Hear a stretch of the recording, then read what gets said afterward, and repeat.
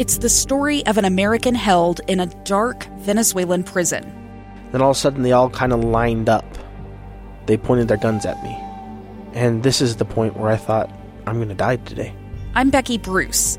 I spent a year working on Hope in Darkness, which now has more than 2 million downloads. Find it on kslpodcast.com or wherever you listen to podcasts. I want to start the show out with a fascinating development coming out of Minneapolis, Minnesota. Just moments ago, I opened up an article from the Minneapolis Star-Tribune. They published it on their website, again, just moments ago. The headline reads this way: Minnesota Attorney General to charge Derek Chauvin with second-degree murder. Add charges for 3 other police officers. You get that? That officer, former Officer Chauvin, if I'm pronouncing that name correctly, he is the officer shown in the video with his knee on the neck of the late George Floyd. He had been, on his own, charged with third-degree murder and manslaughter. And now the report from the Minneapolis Star-Tribune is that the Attorney General for the state of Minnesota has both taken over the case, did so on Sunday, and has now elevated the charges of the man pictured in the video with his knee on the neck of George Floyd, and also charged the 3 other officers who were at the scene. Those charges are of aiding and abetting murder. The 3 other officers at the scene, according to multiple law enforcement sources familiar with the case, as reported by the Minneapolis Star-Tribune, is that those 3 officers will be charged with aiding and abetting murder. Ellison is expected to provide an update today, this afternoon, on the state's investigation into the Floyd case, and according to sources, this, again, published in the Minneapolis Star-Tribune, former Officer Derek Chauvin will be now charged with second-degree murder. Absolutely fascinating developments. We'll continue to follow this throughout the day, and if the Attorney General from Minnesota does in fact take to the microphone, we will bring those comments to you here on KSL News Radio. I had intended on starting today's program thusly. I wanted to say to you, to everyone listening, and to remind myself, we are lucky. You and I are lucky to be Utahns. We are blessed to live in this state which is able to, in the face of great adversity, almost always rise triumphant. What do I mean? Well, you and I have endured a number of things over the past few months. We have faced down a pandemic. We, on Saturday and over the course of the last week, we have seen protests and riots and violence make their way through the streets of cities around this country. And on Saturday, we here in Salt Lake City, we learned that we weren't immune from that. We did see some violence in the streets. We saw cars overturned. We saw them burned. And then we took a break.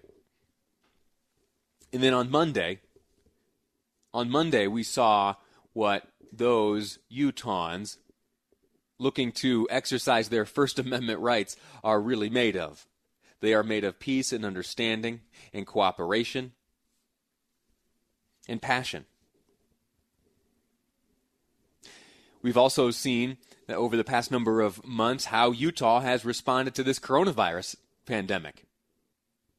And on both fronts, on the protests that have made their way through American cities and on the pandemic, the response to the pandemic here in Utah, we have done very well. So well, in fact, in terms of numbers and arrests and damage to property and such. I don't mean to excuse any of the illegal behavior which has taken place during these protests. But if you measure things that way, we're doing quite well compared to some of our sister cities around the country. And on the coronavirus front, we have, per capita, a death rate that is lower than most parts of the country, parts of the world. And in terms of testing, we have one of the highest per capita testing rates of anywhere else in the world. And in the face of that, I want to point out 2 things to help us remember that we here in the state of Utah are not only uniquely prepared and qualified to take care of adversity when we face it, but we are also, in the face of that same adversity, well-positioned and prepared to export our expertise. We heard story after story of nurses hopping on airplanes and flying out to New York City. Utah nurses flying to New York City to aid in that city's battle against the coronavirus. They came home and talked about how well they were received and how good it felt to be able to lend a hand to those in need outside of our state's borders. Right now, as you and I sit here speaking, I am aware of many, many members of the Utah Army National Guard who themselves have left the state of Utah to fly to Washington, D.C. and to aid in the cleanup left behind by the protesters who would vandalize America's monuments, those in our nation's capital. We do very well taking care of ourselves here, so well that we have extra to share with others. And if you get down, if you get discouraged, as I'll admit I have been feeling over the past number of weeks, remember that we do live in a special place. And what makes this special place is not just what's done by others, but it's what's done by you. You participate in the greatness of this state.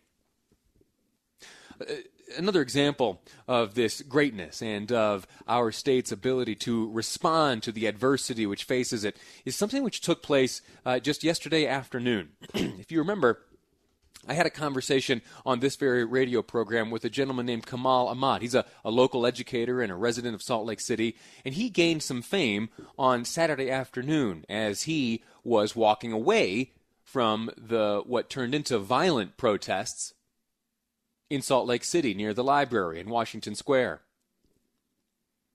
He walked away shaking his head saying, "This is not right.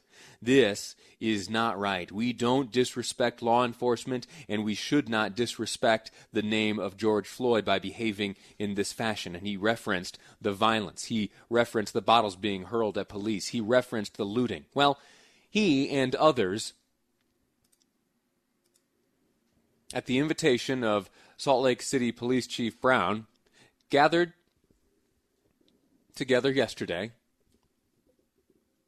and they talked about a policy. They talked about what might be done differently by the police department, or how the police department may be able to explain itself to members of the community. Yesterday, the police department was joined by Mayor Aaron Mendenhall and various leaders from the community to conduct policy review panels and listening sessions. Those panel members reviewed policies regarding use of force, internal investigation, body-worn cameras, and various conduct standards. And the intent was to offer a forum for discussion and feedback directly from the community to Chief Mike Brown. We have heard much from Chief Brown since Saturday night. We've known him for some time now, but we saw him really tested. We saw his department tested. And in my estimation, this session, which he assembled yesterday to hear from members of the community, like Mayor Mendenhall, like Mr. Hodges, the chaplain for the Utah Jazz, like Janetta Williams, president of the NAACP, Dr. Davis, pastor of the Calvary Baptist Church, Representative Sandra Hollins, Ron McBride, former coach of the University of Utah football team, and Kamal Ahmad, former coach of the Weber State University football team, a local educator, and a resident of Salt Lake City who gained some fame on Twitter over the weekend as he walked away shaking his head, disappointed at the behavior of those who turned a peaceful protest into a violent event. Well, in the segment upcoming, we'll be speaking with Mr. Kamal Ahmad. We spoke to him yesterday as he was heading into this meeting. I am so looking forward to his estimation of how things went during the meeting when he met with Chief Brown. Chief Brown, in the midst of that meeting, he said this to those gathered. I just want to tell each of you in this room that I love you, that I appreciate the influence you've had in my life personally. Representative Sandra Hollins, following the meeting, had this to say. The police and the city listening to our stories and our experiences in the community. And for me, it was being able to get information so that as I am interacting with those individuals in our community who are frustrated and anger, that I can have that productive conversation with them. Kamal Ahmad, another attendee to that listening session hosted by Salt Lake City Police Department Chief Mike Brown, will be my guest next on Live Mike. I'm Lee Lonsberry, and this is KSL News Radio. A gun in the face. Then all of a sudden they all kind of lined up. They pointed their guns at me. And this is the point where I thought, I'm going to die today. Started 2 years of horror for an American in Venezuela. They said, you need to give us your phone and get ready because you're coming with us. I'm Becky Bruce, and I spent a year researching and piecing together Josh and Tammy Holt's story about their ordeal in a notorious prison. That's when everything started to turn bad. We had another pound on the door. Boom, boom, boom. And there was the police once again. You can binge all of the episodes of Hope in Darkness on KSLPodcasts.com or wherever you get your podcasts.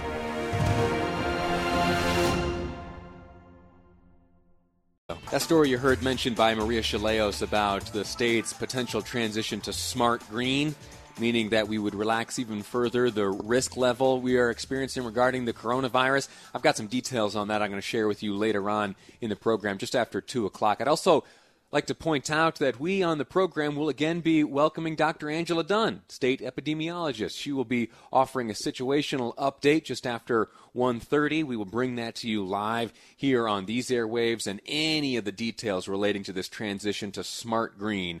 Now, that word smart is interesting. Thus far, it has been It's been orange and yellow, and green was our understanding to be our next step. But smart green, we'll get an explanation as to exactly what that means later on. But right now, I'm so excited to be joined again on this radio program by Kamal Ahmad, a local educator, a resident of Salt Lake City, and a guest on our program just yesterday. Mr. Ahmad, sir, how are you? I'm good.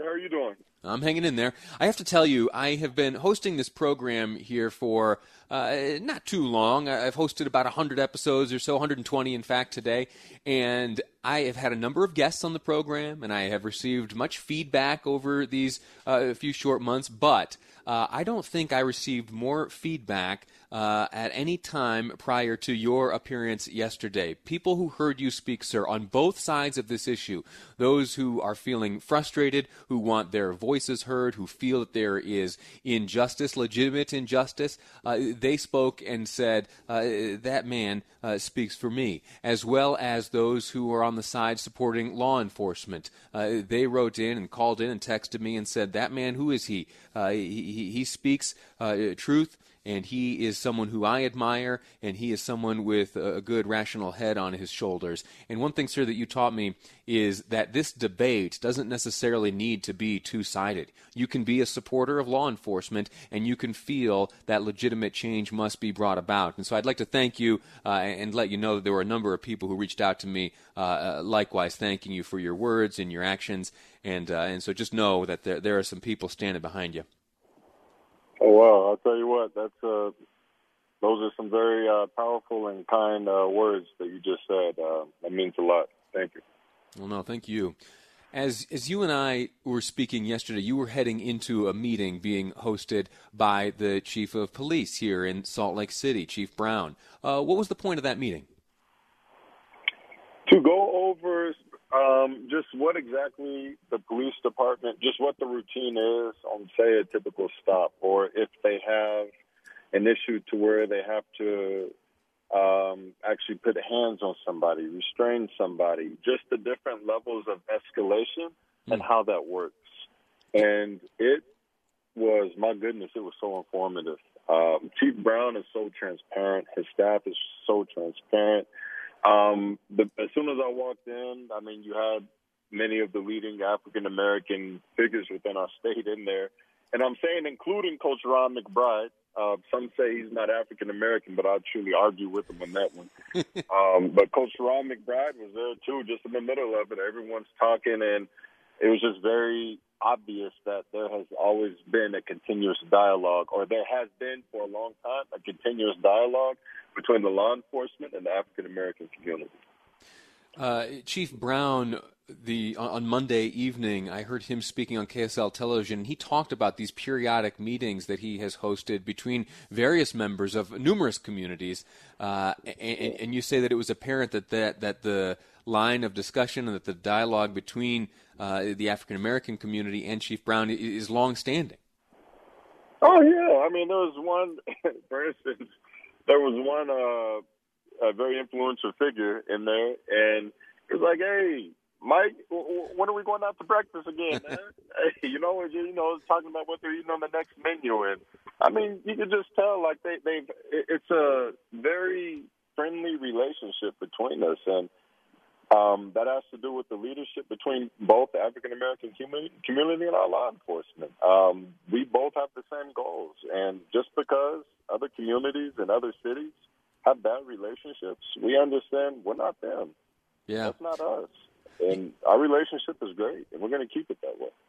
You talked about that yesterday when you and I were speaking. You talked about how the relationship and the instances of abuses are next to nil here in the state of Utah, specifically in our law enforcement community, and yet we still have so many folks, Saturday in particular, who are taking to the streets and taking essentially an antagonistic attitude towards law enforcement. Do you think that if those individuals knew or believed what you know and believe, sir, that they'd be acting differently? Yes, I believe that. I mean, for one, I think there's a reason to be upset about what's going on nationwide. I mean, a man was murdered right before our eyes. I mean, we saw it. Unfortunately, many children have seen that video clip. That's disturbing. So many people should be upset, should be hurt, should be mad, and should question, is that even a common practice within law enforcement, which is something we learned yesterday with Chief Brown. Do you know Salt Lake City banned that practice of an officer being able to have their knee on someone's neck like that? Salt Lake City banned that from their practice 7 years ago. 7 years ago. That's why we say we are ahead of the ball game. That's why we say we have the best police department in the country. That's why we say our police department is the model for the country. We're not saying they're perfect. We're not saying they don't have issues. But we are saying this. Bring an issue to them and see if they don't work like crazy to get that issue resolved. From any community, from any person. Like, just see. And that's what we love about them. They're transparent.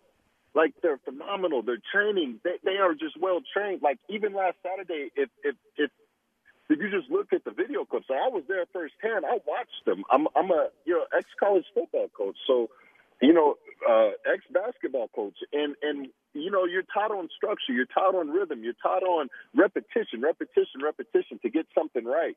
When that riot happened, and those people who did not have good intentions were trying to harm them, they didn't retaliate. They were well trained. They held their ground well trained. They didn't riot back, because if that were me, oh man, I don't know if I could have kept my cool like that. Hey, I applaud those people. I mean, my goodness, it was amazing. That aspect was the only positive to me in that situation. The only positive was the way our police, our law enforcement responded.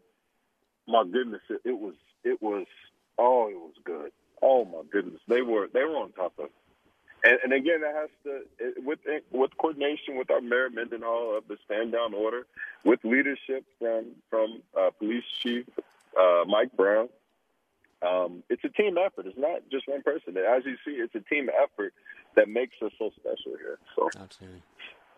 Mr. Ahmad, thank you so much for your time. I look forward to speaking to you again. You are able to present these issues and your observations in a clear and compelling way, and I think it does a lot of good. There is this notion that you can be both a supporter of law enforcement, a respecter of law enforcement, while at the same time being one who holds maybe some legitimate frustrations and even anger, and you can express that anger while at the same time supporting law enforcement. I am real appreciative of you voicing that and for your time here on this program. Thank you, sir. Absolutely. Thank you for having me. All righty. Kamal Ahmad, local educator, resident of Salt Lake City. You may have seen him on Twitter Saturday evening as he walked away from the protests, the violence that took place on the streets of Salt Lake City, and he just shook his head in dismay. and said that the violence and the graffiti and the vandalism was not reflective of those who truly would like to see change. I'm very grateful to him. Look forward, as I said, to speaking to him again in the future. We're going to take a quick break. When we come back, we're going to be speaking to a representative from the Libertas Institute, specifically a criminal justice policy analyst. That organization has a list of 10 suggestions they'd like to see enacted on police reform. That's after the break. I'm Lee Lonsberry. This is Live Mike, and you're listening to KSL News Radio.